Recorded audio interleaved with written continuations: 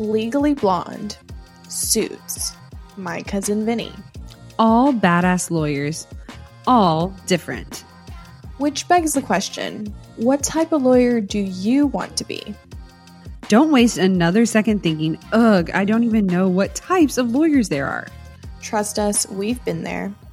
Let's put a stop to that once and for all. Go take the 90-second quiz from New Lawyer Now What coach Angela Vorpal to give yourself a clear picture of the best fit type law for you.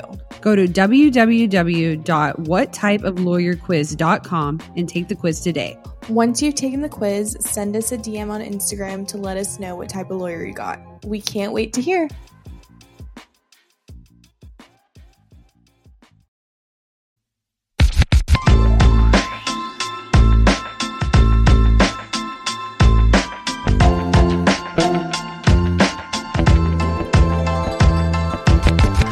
And welcome back to Ladies Who Law School podcast. I'm Haley.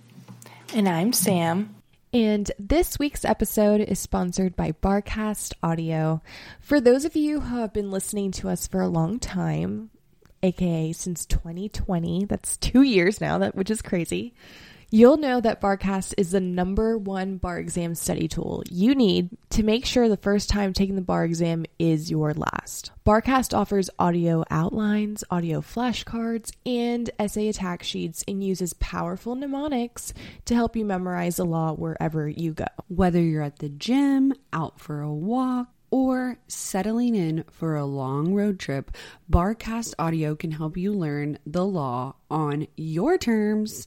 All MBE subjects are now available, and you can pre-order Barcast's complete MEE pack now to save $150 on your purchase. We have a special code just for listeners of our show. You can save 10% on your next Barcast purchase by using the code LADIES, LADIES, at checkout. And this week's episode is sponsored by Adaptabar. Adaptabar is changing the way law students prepare for the bar exam. With licensed MBE questions from the NCBE and patented adaptive technology that adjusts to each user's individual needs, Adaptabar's algorithm quickly learns your strengths and weaknesses to present you with questions accordingly. The performance tracking allows you to view your progress over time in every subject and subtopic.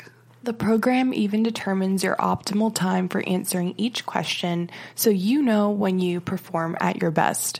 We both have downloaded the free trials, and Haley has already gotten the actual Adaptabar program. So we've been playing a little bit with the questions, and we can definitely say that you can tell there's a difference between a real NCBE question and non-real NCBE questions. So try it out for yourself. For a limited time, Ladies Who Law School listeners can save $30 on the MBE simulator and the rest of the prep program as well, including video lectures and flashcards, by using code LWLS on westacademic.com at checkout. Today's episode, we have a very special guest. She is the founder of the Instagram merchandise page and the now very large group of Black Girls Do Law. Please help me welcome our guest, Miss Destiny Williams. Please help me welcome our guest from Black Girls Do Law, Miss Destiny Williams. Hi, Destiny. How are you? I'm doing good, ladies. How are y'all doing? We're doing well. So, Destiny, tell everybody a little bit about yourself. Okay, so I am currently in North Carolina. I say I'm from North Carolina. I'm actually a military brat. So I was born in Germany, but I lived in North Carolina from 1994 until I left for law school in 2014. So I am a North Carolina girl.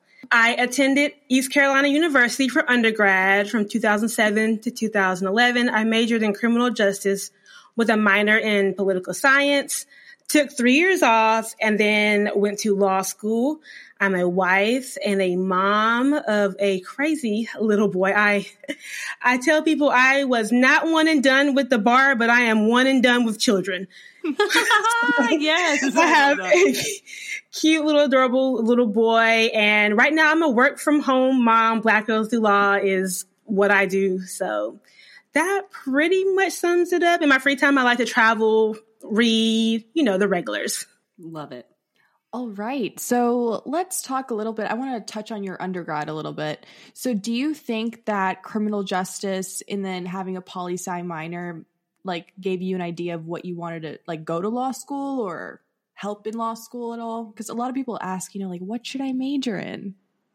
Right. So first of all, through Black Girls Do Law, I have had the privilege to sit down and talk with a multitude of law school admissions people. I really like to go straight from the source because otherwise I'm kind of just pulling stuff out of my butt. Okay, yeah, you should do this. You should major in that. But, for those listening who have not decided on a major or want to change their major, the major doesn't matter. I don't think I had an upper hand by being a criminal justice, poli-sci, whatever. I actually learned from quite a few law school administration people. They like diversity and not in just race and gender. They like people who have nursing degrees and biology degrees and music degrees. They like diversity everywhere. So the degree part doesn't matter. I did have 2 professors that I can tell they were lawyers. And I didn't realize it. While I was an undergrad, the undergrad I went to was voted Playboy's #1 party school in America when I went. So I was born with a strict Black military daddy. I was just trying to go to the party school. But looking back at it, my criminal law professor and my constitutional law professor, I can tell they were lawyers. I was briefing cases. Our textbook was an actual casebook. I feel like if anything, their 2 classes, had I really been dedicated and paying attention, would have set me up. I remember if Dr. Evans' case is by any chance listening to this, I remember taking her first exam, and that is probably the closest thing to a law school exam. I knew what I was doing in constitutional law, and I think I got a D on my first test. And I was like, I don't think I should go to law school because Dr. Evans' case is killing me. But I feel like maybe those 2 classes. I do tell people if your undergrad has a writing class where there's any kind of blue booking, they should do that, if anything, because, we did 16 years of APA and MLA. And then once you go to law school, you'll never use it again. So I do think if I would have taken a class that had blue booking or legal research, that would have given me the upper hand. But besides that, I had classmates that had degrees in everything. Yeah, absolutely. So remind us again where you went to law school and tell us, why. Okay, so I went to the Howard University School of Law. I decided to go to Howard because I grew up with a very, very whitewashed upbringing. I think my middle and high school had about 5% Black student population. I grew up in a neighborhood where the street next to mine is Plantation Drive. In high school, I was the only Black cheerleader. Then I went to ECU. That's about 15% Black. And I remember reading this quote that went something around Black students or Black people should really try to attend an HBCU because you have your whole life of being the only Black or brown face in a room, and you deserve that time where you're not the minority. And so I started law school at the peak of the Black Lives Matter movement. I knew that a lot of the topics were going to be uncomfortable. They had, at the time I wanted to be a criminal defense attorney. They had the clinic that I wanted. The bar passage rate looked good. It was out of North Carolina, but not too far north because I do not do snow. And DC is a very diverse city. So I just wanted a very diverse city where everybody doesn't look alike. Absolutely. That's a great reason. So once you got to Howard, what did you get involved in? Tell us a little bit about that. And then tell us about maybe your first year. How was that? So First year is now that I'm so far removed from law school, because I was a 1L in 2014. What's that, like seven years ago now? I think when you're in the thick of law school, you're like, oh my God, it sucks. It's like you're just walking in molasses. It's like you're not getting anywhere. You're just lost. You don't know what you're doing. You don't know what you don't know. But I feel like 1L year is like a haze. I feel like us lawyers and 2Ls and 3Ls, and we make people think it's really, really rough, really, really horrible. And it's like speaking things into existence. Like I'm looking back at it and I'm like, I really made it harder than what it needed to be. If you get your time management down, you're good. And this is one of my tips. I know you guys told me to ask about my tips. One of my tips is also like, don't change up how you learn and study. And I think that's where a lot of us go wrong. I know that's where I went wrong. I am a vampire. I had to take medicine to put me to sleep at like 11 to get me to torts by 9. Because if not, my body does not naturally fall asleep until like 3 a.m.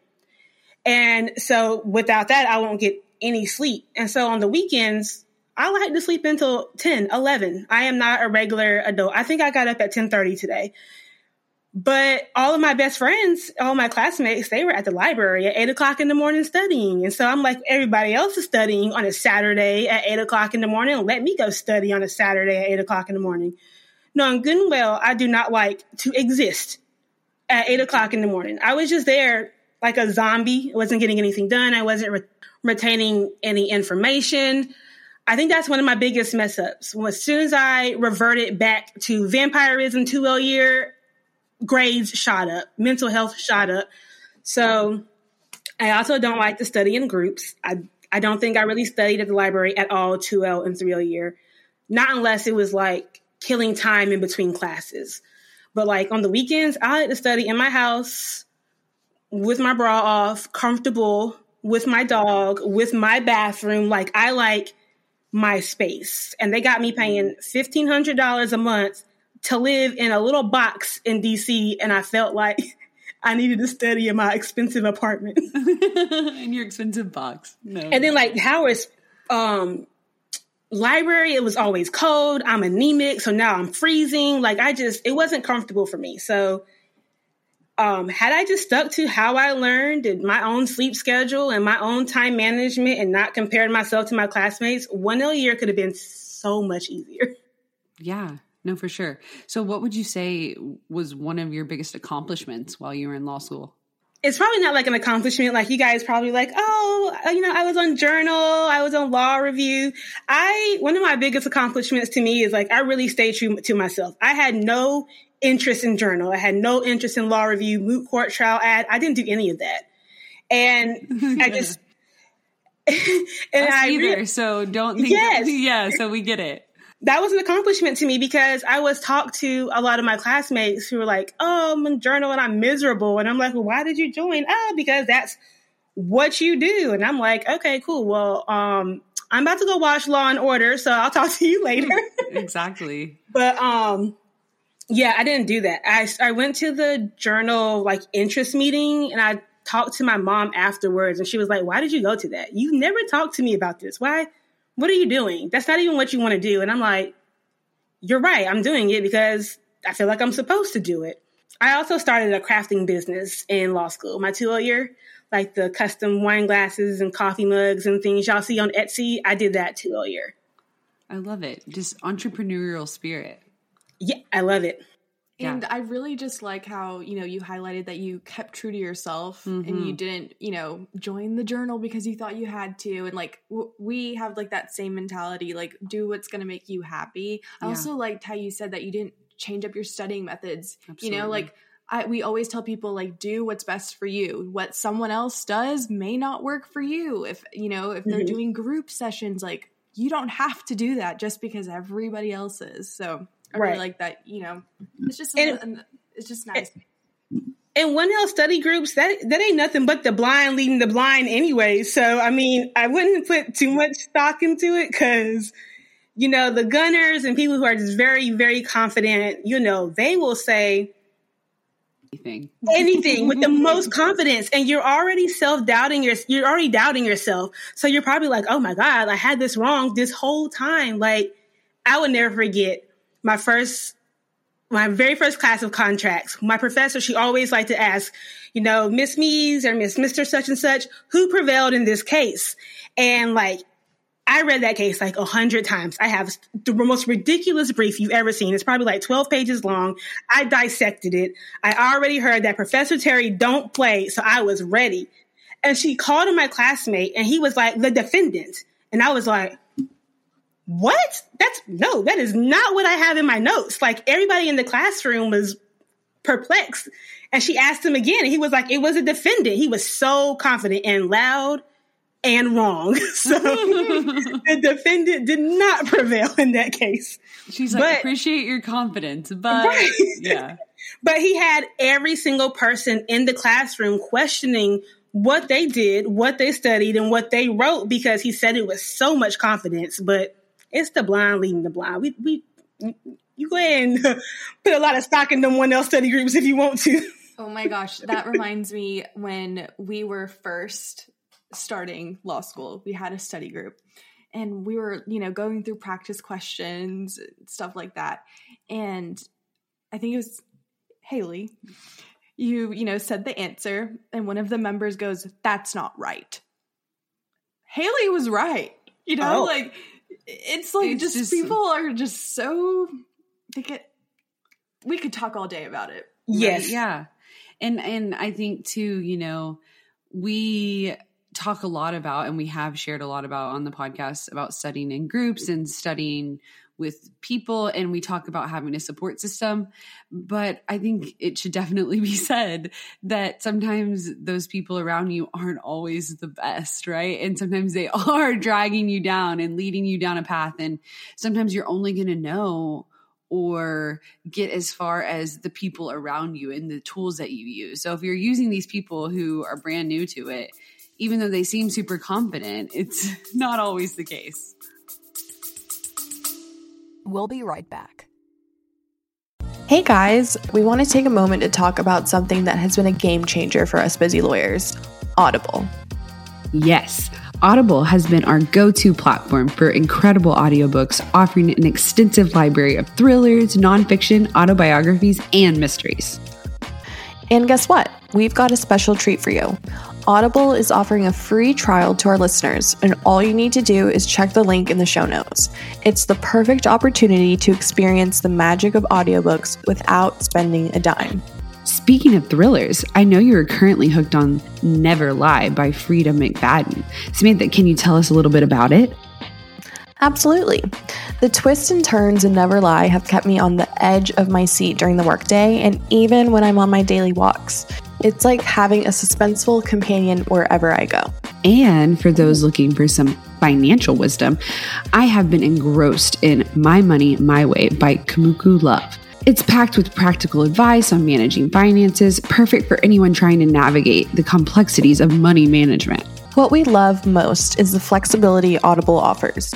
As lawyers, our schedules can be unpredictable, but with Audible, we can enjoy our favorite books on the go, whether we're stuck in traffic, hitting the gym, or waiting for a court hearing.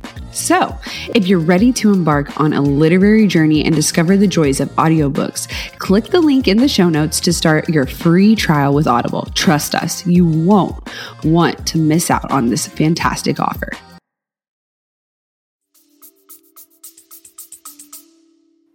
Yeah, it's definitely not. I do tell people, if you're going to study in a group, either if you're going to study with your friends, it needs to be a type of friend circle where y'all are disciplined and y'all can focus. See, me and my law school besties, like, we were like this cute little family, and 3 out of 5 of us were like babies, straight from undergrad to law school.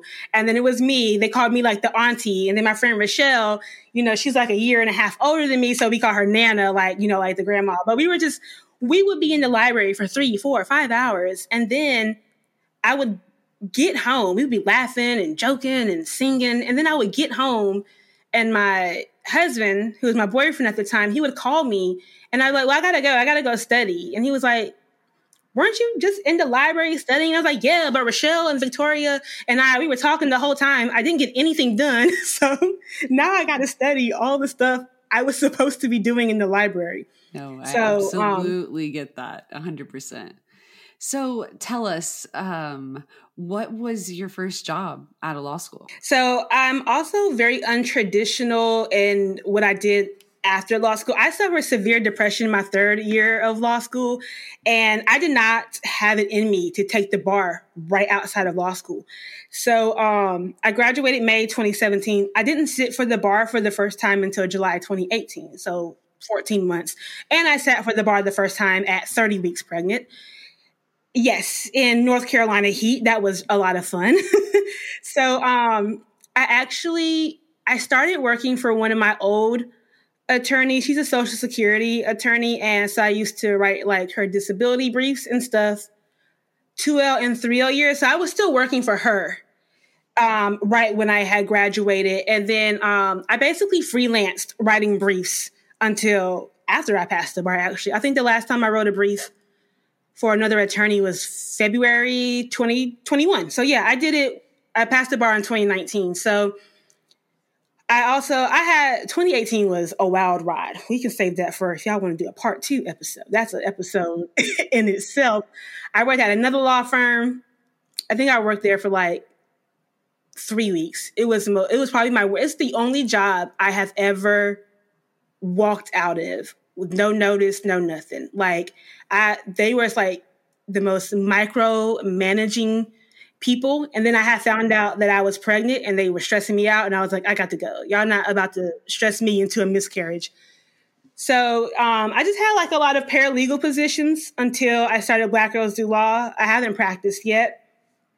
I was going to start practicing when my son turned 18 months, and he turned 18 months, March 2020. So that wasn't a great time to put him in daycare. Daycares are disgusting on a regular day. So I've just been hustling with Black Girls Do Law ever since. I love that. So let's back up a little bit. You said that after you graduated, you did not take the bar. So tell us, you said you wrote briefs and different things like that. How did you get into doing that work? And, some people might not take the bar ever. What are those? Yes, I have classmates that still have not taken the bar. A lot of people do JD preferred jobs. Not everybody goes to law school to practice law. I think that's another really common, misconception. Like you don't, you're not a lawyer, but you just have a JD. But I got into writing disability briefs because from January 2012 to the month or week before I left for law school in July 2014, I worked for a Social Security law firm. And the attorney there, he had like 10,000 Social Security clients. So he was like one of those Social Security law firms. And so I was working there full time, but then I was working at Olive Garden part time because Olive Garden was my undergrad job.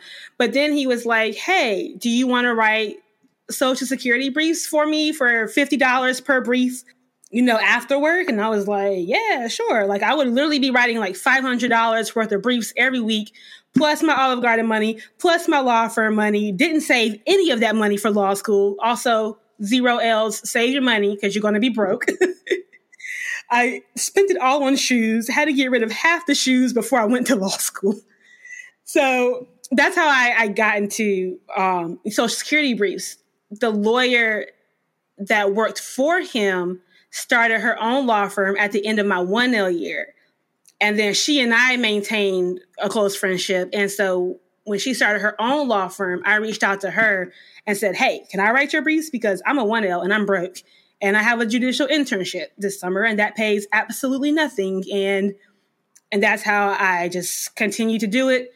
I would Google Social Security disability attorneys, reach out to them, ask them, do they need a brief writer? And I think I ended up writing briefs for about 2 or 3 different attorneys. Wow. And you said some of that was during law school. Yes. So I worked for Michelle my 2L and 3L year. And then I worked as a virtual paralegal for another attorney in Maryland. Her name was Elsa. I worked for her for 3 years. So 2 year Michelle, 3 year Michelle, and Elsa.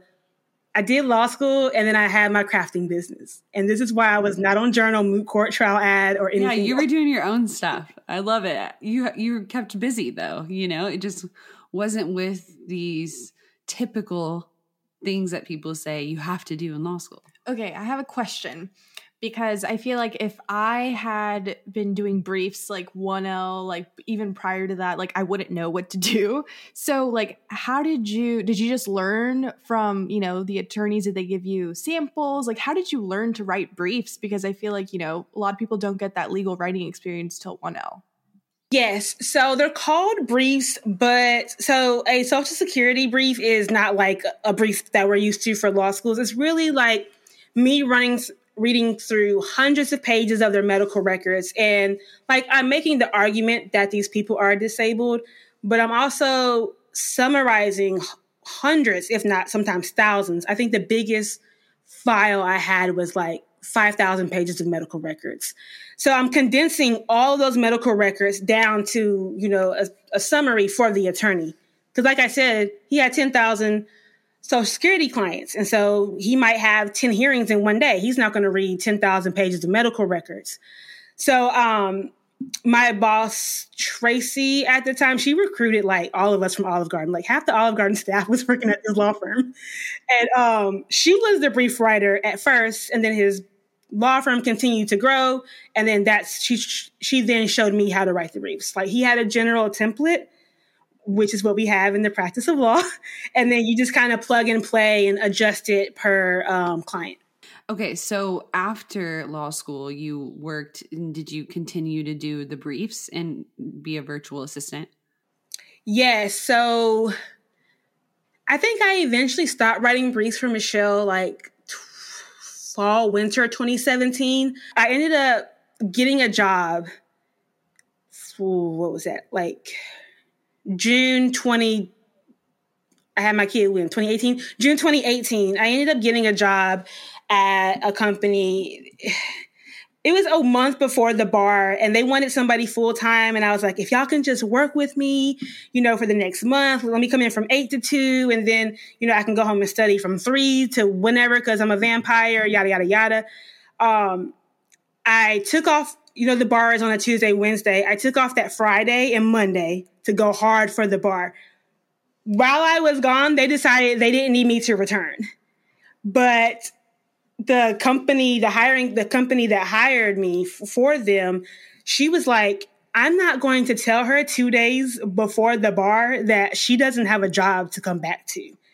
And so I took the bar Tuesday, Wednesday, went back to work on Thursday thinking I had a full-time job with full benefits. I'm 9 weeks from my due date, and everybody is looking at me like I'm crazy. And I'm like, why are y'all looking at me like, did my water break? What's going on? And they're looking at me because they announced last Friday that I wasn't coming back. So they're probably looking at me like, is she mad? Is she going to shoot up the... Yeah, what's going on? Yeah, so I have no proof of it. I don't think they wanted to deal with me and maternity leave and everything, because I had did some research and they had posted my position like on Indeed and stuff like mid-July. So they replaced me, but they didn't need me.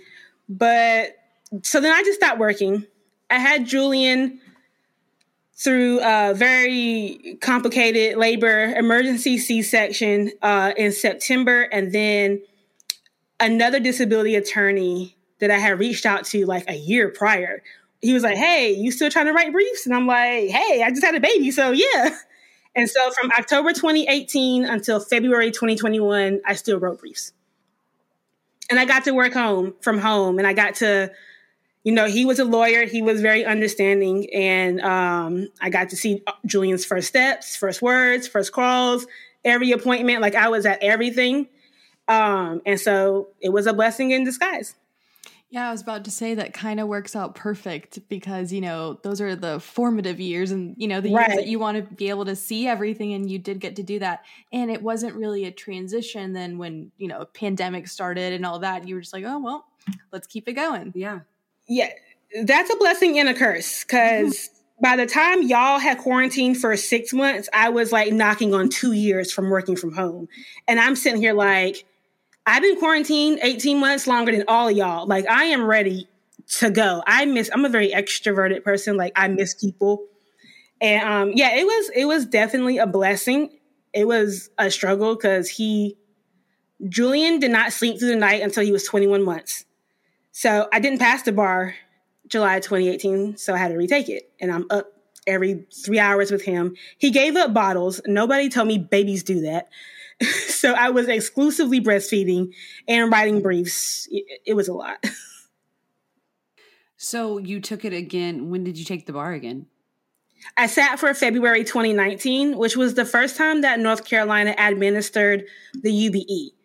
The first bar I took was state specific. So I had to like erase all that North Carolina law out of my brain and like reset and then take the UBE. And yeah. So, we're going to be taking the UBE, and they just recently switched from the state bar to the UBE. So now you got to take both.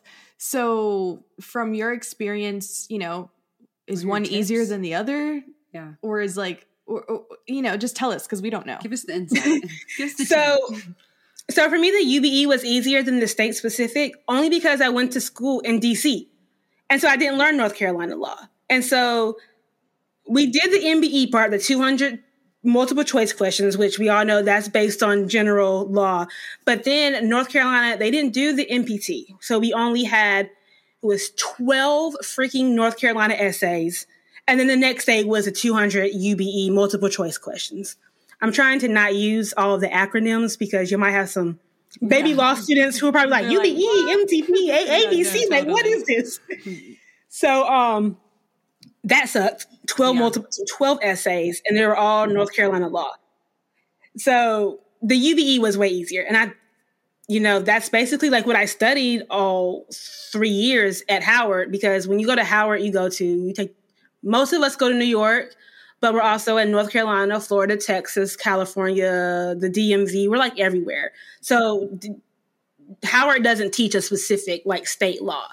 So most of the people I take the bar with in North Carolina, they've been studying North Carolina law for 3 years. I had to learn North Carolina law in like a few months. So that worked out really well, I think. Yeah, I am team UBE. Yeah, that's awesome. So ever since you have been working and doing Black Girls Do Law, so tell us how you got started with that and what made you start it, and give us the details. So at first, when I started Black Girls Do Law, I kind of wanted it to be more like a t-shirt like situation. When I found out I passed the bar, I wanted to be extra and take my little cute pictures. And then I went on Etsy looking for like stuff for me, and it's like Ruth Bader Ginsburg, Sonia Sotomayor are like Black lawyers matter. Like there was nothing for Black women. It was either all women lawyer stuff or, Black lawyers matter stuff. And I love me some Thurgood and some Ruth and some Sonia. Like I love them, but none of them are me. And I came up with the idea in law school, but I was doing too much. So I was like, this ain't the time. And, I had lost that one job. I was still writing the briefs. I was still at home with Julian. And I was like, I'm going to start it now. And so that's what made me start it. And then people were like, oh, are you going to the events? Like, there's only 10 Black women across all 3 classes at my law school. I would love to go to an event in DC and things like that. And I was like, okay, guys, I'll do events. Okay, y'all want to do trips. Okay, y'all want planners. I'm like, all right, now y'all asking for a lot. Yeah. But it makes me happy. I don't feel like I'm working. Absolutely. Do you think that it's kind of a creative outlet and ties into the crafting and that part of the business that whenever you said I wanted to start it in law school, my thought was you kind of did in a sense, right? I did. I actually have headshots of me from November 2016. That's my 2L year of me like holding a coffee mug that I made that says Black Girls Do Law on it. So like it was my vision in law school, but I just did not have the time. Like I said, I was working for Michelle and Elsa and depression and all the other stuff. Like capabilities. I mean, whenever you talk about starting a business, especially one that has inventory and you're selling actual products, you know, people are like, oh, just start it up. And you're like, that takes a lot more than just my blood, sweat, and tears. Cause trust me, I've done that, you know? So I totally understand. And I think it's great what you've done. So, and I love it because we totally understand like looking for cute merchandise and looking for cute and being extra and all the law things. So I love that you have filled that. This week, as we're recording, there are the Senate hearings on the Supreme Court appointee, hopefully future justice, hopefully when this comes out, Miss Ketanji Brown Jackson. So let's talk about that and talk about diversity. I mean, you just said that there were girls reaching out to you that were like, there's only 10 Black girls in my whole law school class. Like, I think this is huge. Yeah. It is huge. And y'all know, like, my inner Black girl is screaming. Like, I'm so excited. I'm about to be really petty. Y'all can feel free to cut this out if y'all want to. But, like, it's time. We have not had a Black Supreme Court justice since Thurgood Marshall, because we know we don't claim Clarence. But, you know, it is time. We do need more representation. And, like, I feel like if Steve Harvey on Family Feud asked 100 Americans, and they were like, picture a person. And if you think of diversity and inclusion, like, what person do you see? And I think that most of the time people will be like, oh, Black women, Latino women, or women in general. But as excited as I am that she's, you know, up for nomination, it still has more work to do. We need more diversity, because outside of her being a Black woman, you know, she's very on par with the rest of the 115 justices. She's a cisgender, heterosexual woman. She went to Harvard. She's a Protestant. She's over the age of 50. And so, like, literally, besides her being a Black woman, everything else is really the same if you think about it. Like, I did some research and I, like, looked into the background of, like, all the 115 other justices. The majority of them, I brought my little chart out. So the majority of Americans, adult Americans, were between the ages of 18 and 44. Like 70% of the Supreme Court justices, they all retire at over the age of 65.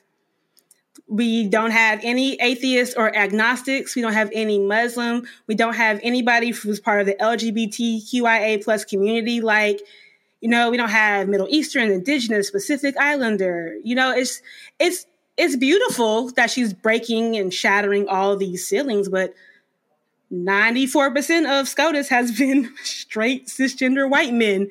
And so I'm really hoping that we get more diversity. Like everybody doesn't have to go to Harvard or Yale. Everybody, you know, same-sex marriage passed in 2015, but that was a decision made by 9 heterosexual people. Like, that decision had no effect on their life at all. Had it gone the other way, it would have not affected them, like, at all. And so I just feel like we love to call ourselves this melting pot, but the court, the 9 people that decide the rights for everybody, is not a melting pot. So I'm so excited. I'm so happy. She's definitely needed. But I'm hoping in the future we can get more diversity. I absolutely agree. And I think that it will only help in the eyes of normal melting pot Americans, like you said. It will help with the legitimacy of the court, right? And the way that they see it. Because I think whenever it's just a bunch of people standing from a pulpit telling you what to do, it just, at a point, you kind of just turn around and quit listening. Is it credible? Yeah. And also, like, right. I just think it doesn't represent our country. Exactly, really. You know, like, we're so much more, and we always talk about, like, oh my gosh, all these old white men like need to get out of the government. Like, what are we doing? You know, in these hearings, that's what I've been thinking. And they, you know, and we were saying, you know, they all do go to Harvard, Yale, like the top Ivies, and it's like, yeah, it might be diverse, but there are a lot more facets to that, right? Mm-hmm. Right. So, and I also think, like, a lot of like regular non-legal lawyer people or people that might not be like too hip to like politics, I don't think like a lot of people know what the Supreme Court really does.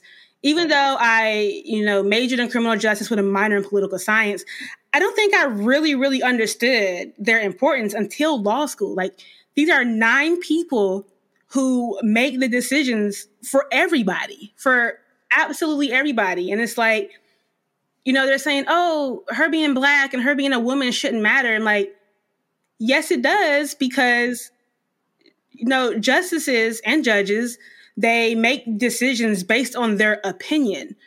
They literally said such and such offer the opinion for the court. It's an opinion. And opinions are based on our life experiences and our own religion and our own relationships, right? Like Thurgood Marshall fought for racial equality because he's a Black man. Ruth Bader Ginsburg fought for gender equality because she's a woman. Like, old white men, they don't have any like stake in a lot of the decisions. Like, what is there? You know what I'm saying? Like, it's like anything to do with a woman, you cannot talk at this point. Exactly. I don't tell men how to stand up and pee. Like, so why? Like, I don't. And I just, we can do a whole different episode on this. It's like, don't get us on our soapbox. Oh my goodness. Like, it could be, the whole thing could be abolished for all I care, or put some term limits up there or something, because. Yeah, I think there's a lot of questions about it. And I also think, you were saying like most people don't really understand the Supreme Court. Yeah. And one of the things that we really like to talk about is just like making the law more accessible to people. Yeah. So people can understand, what is our system like? What are their rights? All these things that. How does this actually affect me? Because I think, like you said, so many people don't know what the Supreme Court does. I sure as heck didn't until I got to law school. And I think you realize like, wow, these people are deciding if I can go out and marry a woman. Like, when you think about that, that's so huge and so impactful. And it's like, we owe our fellow people a service of helping them understand this and helping them realize like how important it is. But, going back to the subject about diversity and her being the first Black woman, I think it also comes into play when we were talking about, privilege in a sense, right? That, she grew up in the DC area. She went to Harvard undergrad. She went to Harvard Law School.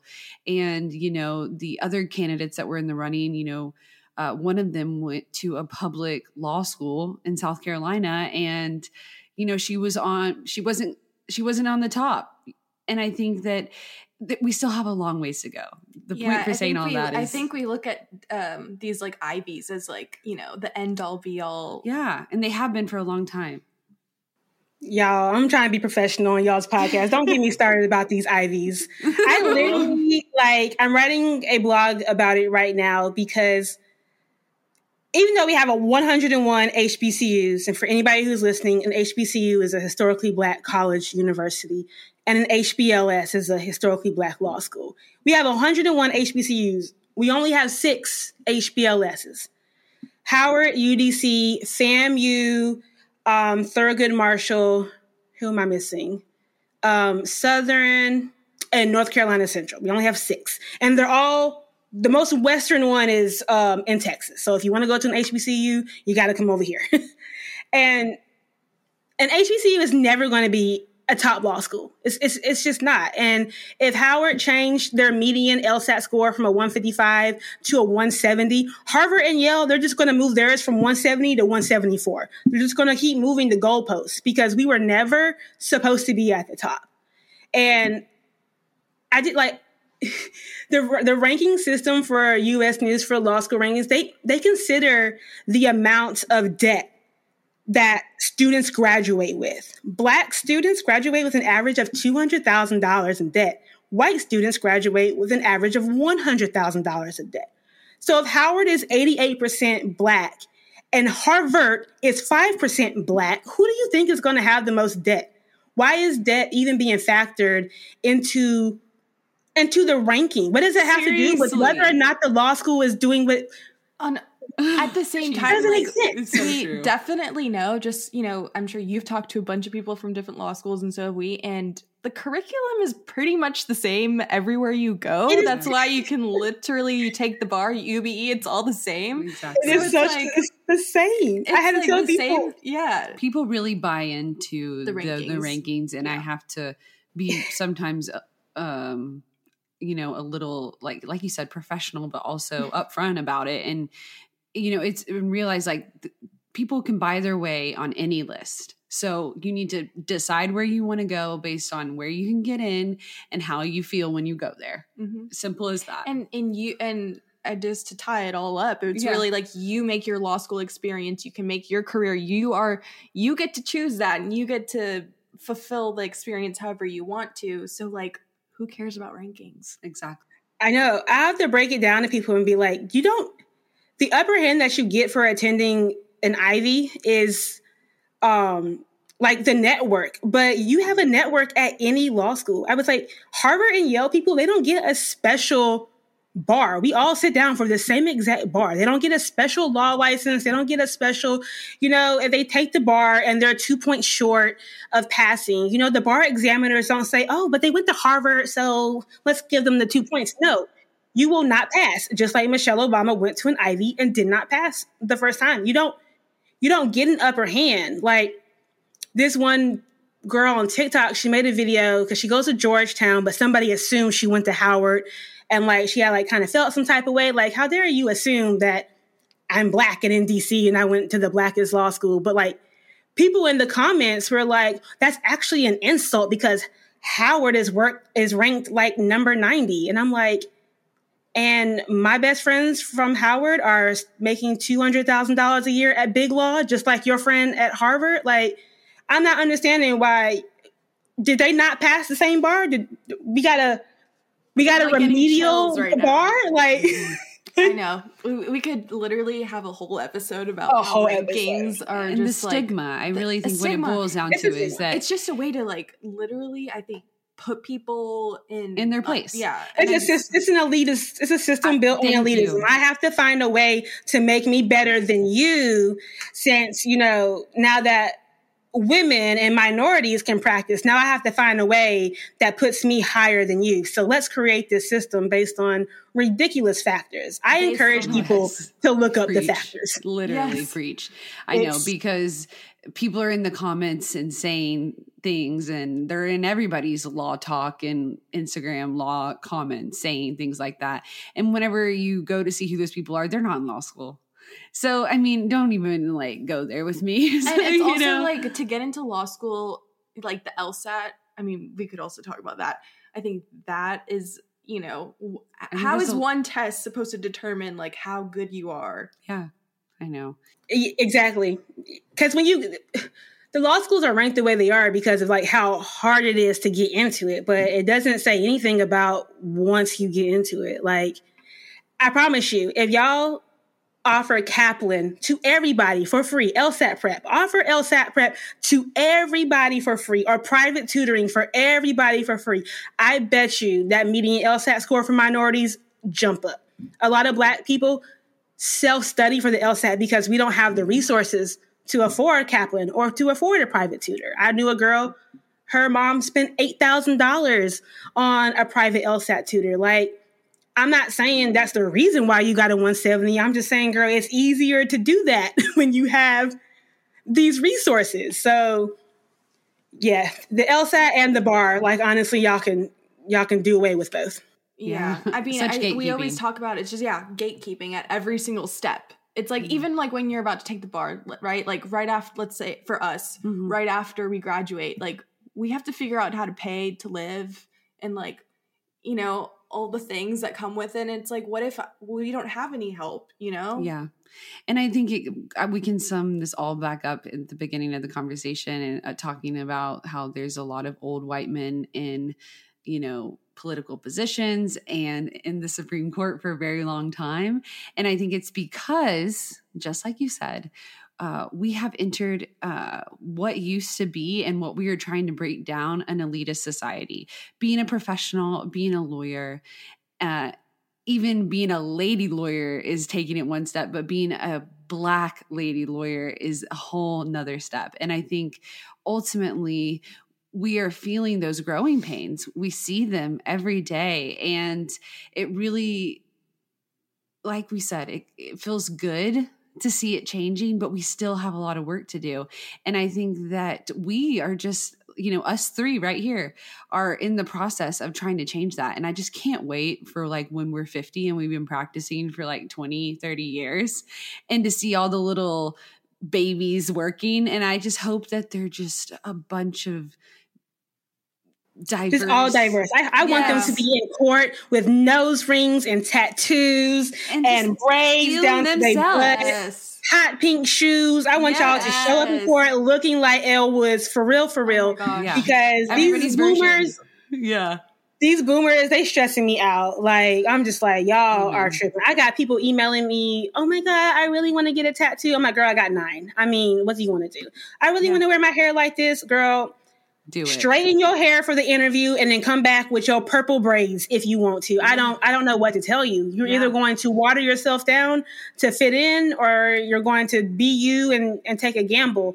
I always tell people of any race, if your name is ethnic or complicated, my name is easy. It's Destiny. It's really easy. My mom is an HR guru. So when she picked out our names, she said, I don't want anybody to know my kid is Black till they show up to the interview. So I have a very easy name, but I went to school with a lot of Nigerian Americans and they shorten their name.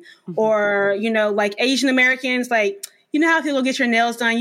What's your name? They'll give you their Americanized name. No, like, what is your name? I want to learn your name. I can learn how to say it. I'm country. It might take me a couple of times, but I can get there. I don't shorten your name for anybody unless you want to. Yeah. I don't do things for the convenience of others because they're not doing anything to be convenient for me. Absolutely. I mean, that's a great way to think about it. So tell us, just to kind of wrap it up into every little thing that we've talked about, I feel like the one thing I'm dying to know is, what is your biggest tip for the Black lady lawyer? What do you say in a situation, in a world where law is very whitewashed? I think, like, I've been code switching my whole life. Y'all know what code switching is?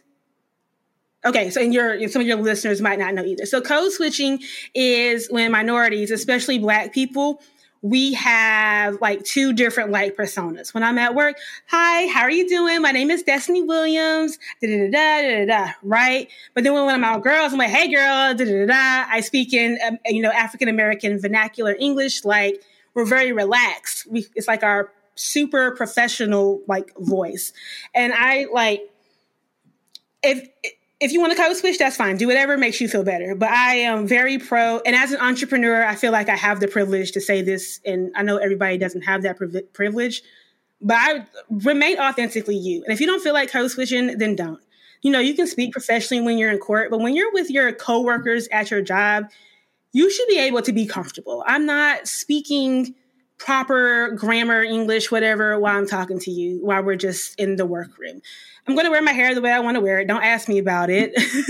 I don't feel the need to explain things. Oh, well, I remember I said something one time and somebody was like, oh, well, can you explain that to me? I was like, no, I'm not your assistant. Alexa, Siri, and Google have all the answers. Go ask one of them. I'm not, I'm just okay with being authentically me. A lot of us really fear being like the mad Black woman, but if you get on my nerves, like, I will cuss you out. I cussed out who is now one of my very close friends. Like, when I started working at my law firm job after undergrad, I remember she popped her head up over my cuticle and she was getting on my nerves for like a week. She's like, well, what you need to do is, I said, no, what you need to do is get up out of my cubicle and quit telling me what I need to do. The only thing I need to do is stay Black and die. So you need to go over there and mind your business, because I can get fired, honey, because I got another job at Olive Garden. So how you want to do this? And we've been best friends ever since. It's keeping it real. That. Yeah, because I feel like that is the lesson of the podcast. If anyone's getting anything out of this, it's to be authentic, be yourself all the way through. Because you're going to be exhausted. Like, I know I know, future Justice Brown Jackson is exhausted. I've been watching her confirmation hearing and I see her. She is so annoyed. They're asking her all these ridiculous questions. Meanwhile, Amy Barrett didn't even know the 5 rights granted to us in the First Amendment. And I'm like, it is exhausting. And like, I'm praying for her mental health because I feel like she's going to get it. But being a trailblazer is hard. I'm not trying to break glass ceilings for nobody because I don't want to be exhausted. Like, I ain't trying to. The court is 6-3 right now. I am not. I'm so glad she got Sonia in there because I'm not trying to be around y'all. No. And I know as a Black woman being in the same room with Clarence Thomas, no. I don't know how the Supreme Court worked, but it seems exhausting. I pray for her mental health. Bless her heart, as we like to say in Texas, right? Yes. Bless her heart because it couldn't be me. I'd be at that confirmation hearing like, why did you asking me that? Like, I know. Honestly, what is that guy? Like, wait, did you just really ask her that? I would just sit there like. But ask her, do you remember this case? And she'd be like, no, I don't. Well, can you? And then ask a detailed question about the case. She said she just did not remember. Like, I've only been watching it in clips to protect my own mental health because I'm like, y'all getting on my nerves. Yeah, no, that's exactly what my mom said too. So I think there's a lot of Americans that are like, can I watch the highlight reel on the news or YouTube or something? Because I can't handle all these questions. So I totally get it. Destiny, tell everyone where they can find you after this episode, after they listen, where they can follow you at. Okay. I just had one other thing to add to your last question, if that's okay. Also, women in general, but especially obviously Black women, don't gatekeep. Don't gatekeep in law school. Share your outline. The curve is going to be the curve. You sharing your outline with somebody is not going to be the deciding factor if you are a phenomenal attorney. Share your resources. You know somebody looking for a job? Oh, I know somebody who's looking for, an associate. I don't know why we feel the need to gatekeep. Like, especially in law school. Oh, I don't want to share my supplement. I don't want to share my outline. Like, everything is on a curve, guys. And after we graduate, none of this even matters. Your clients do not care how you did in torts. They don't care about your LSAT score. They don't even care if you passed the bar. People will ask you questions as a 1L, like legal questions. Like, they don't even, like, I don't like gatekeepers. No, I totally agree. And I think women need and must help other women. And that's the only way that we're going to continue to rise and continue to change the majority from being cis white men to be much more diverse, right? So we have to help each other. And I love that you added that in. Yeah, so thank you. I love that too. I'm really proud of us women. We went from 33% to 36%. So, we're increasing. The Black women have been less than 2% for quite some time now, but, we are increasing. So I think we were 33% like 10 years ago and more recently 36%. Yeah. And I think just conversations like this, just having them and people listening, like, can do so much too. Absolutely. Because it can be like the one person that's like, you know what? Maybe I'll go to law school. And they may have never thought they could have. No, absolutely. And just never thought that there's someone out there that looks like me and has a similar story to me and they're a lawyer. Maybe I'll be one too. Or they think that because they don't have the stats to get into an Ivy League that they can do it. Like, no, I'm trying to tell y'all going to take the same bar as everybody else. Just go to the school that fits you. And what fits you is going to be so much beyond the LSAT score and the UGPA median requirement. Oh, yeah, but everybody can find me. I'm Black Girls Do Law across everything. Instagram, TikTok. I'm a slightly older millennial, so I don't be TikToking like that, but I'm trying.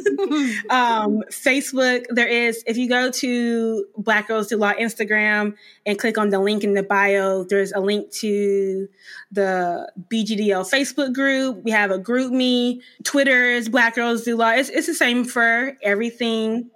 The website is blackgirlsdolaw.com. And I think that's all my platforms. I swear, we got new social media platforms every week. I know, right? Can they buy your merch on your website?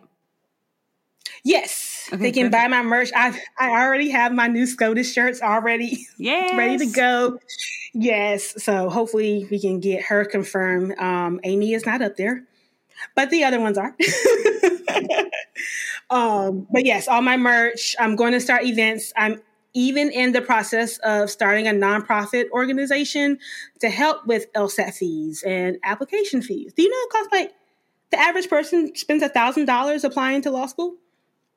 The bar prep, you guys were talking about not having money while studying. So like the bar prep stipends, like, so that's my biggest project right now is starting the nonprofit. I love that because we talked about scholarships and just helping with, like we said, the gatekeeping and being able to help other women. And I think that women who have privilege and come from a more economically sound background have to help other women rise to the occasion. And, I tell every woman out there, like, keep in mind whenever you look around you that not everyone looks like you, right? You want it to be a diverse environment. So, I just think, like you said, having these conversations are so important. And we really, really appreciate getting you on the podcast. Thank you guys for having me. But yes, save your money, guys. I think outside of law school stuff, like my financial insecurity was one of my biggest stress factors that contributed to my depression in law school. I am grateful because I have parents that I can call my mom and be like, hey, Mom, I need, $1,400 for rent. And I'm blessed and privileged enough that my mom can send that with like no problem. But everybody doesn't have that. So one of my other big tips for, the 0Ls and the aspiring law students, please save your money. You can work during law school. We don't advise it, but save money for bar prep too. I feel like bar prep feels like it's so far away, but and then all of a sudden it just comes and you're like, what? Yeah, but you need to make sure you have money saved up to cover all of your bills for May, June, and July if you don't want to work while you're taking it. And the cost of living and inflation right now, like I try to tell them to save $50 a week, all 3 years. If you can just put aside, that is 5 Starbucks drinks, guys. Just put aside, get a Keurig, put aside 5 Starbucks drinks per week for the 3 years that you're in law school. And you should have enough to get you through bar prep, depending on your bills. Some great advice. That's great advice. I wish I would have taken that when I was a 0. So, but now we're giving all the 0s everything that we wish we would have known. That's exactly. Do better than me. Do not struggle like me. I purposely do not check my credit score because I do not want to see that dip. Out of sight, out of mind. Well, do as I say, not as I do. Yes. Awesome. Well, thank you so much for joining us, and we'll talk to you again soon. Thank you, guys. Have a good night. Well, you guys, that's not the last you've heard of Destiny. We have already been in talks of having her on again because we had such a good time. We didn't want it to end. Clearly, you can see that this is one of the longer episodes that we've recorded in a while, but everything that she had to say was so good with her non-traditional path in the law and now starting Black Girls Do Law. She's done something with her JD that isn't quite traditional, but it just shows that there's a lot of different ways that you can use your degree. Yeah. And we hope that you enjoyed getting to hear from her. I know it's exciting for me at least, whenever we talk with different people behind really big Instagram law accounts or law TikToks and, things like that, just to hear and put a face and a name with who runs these accounts and who, is just behind it all. So we hope that you enjoyed chatting with Destiny and listening to what she had to say and her story as much as we did. Yes, and if you want to find more of her, all of her links will be in the show notes, and hop onto her Instagram and look at her post. She's tagged, so you can go and give her some love there. And while you're at it, follow us on Instagram, of course. Go like our Facebook page and go try to get into our Facebook group. Like I said, if you don't answer all the questions, we can't accept you. So just PSA, because a lot of people still aren't doing that. But it's just answering some questions, guys. All right. As always, let us know if you want to hear anything specific, and we will talk to you guys again next week. All right. Bye. Bye.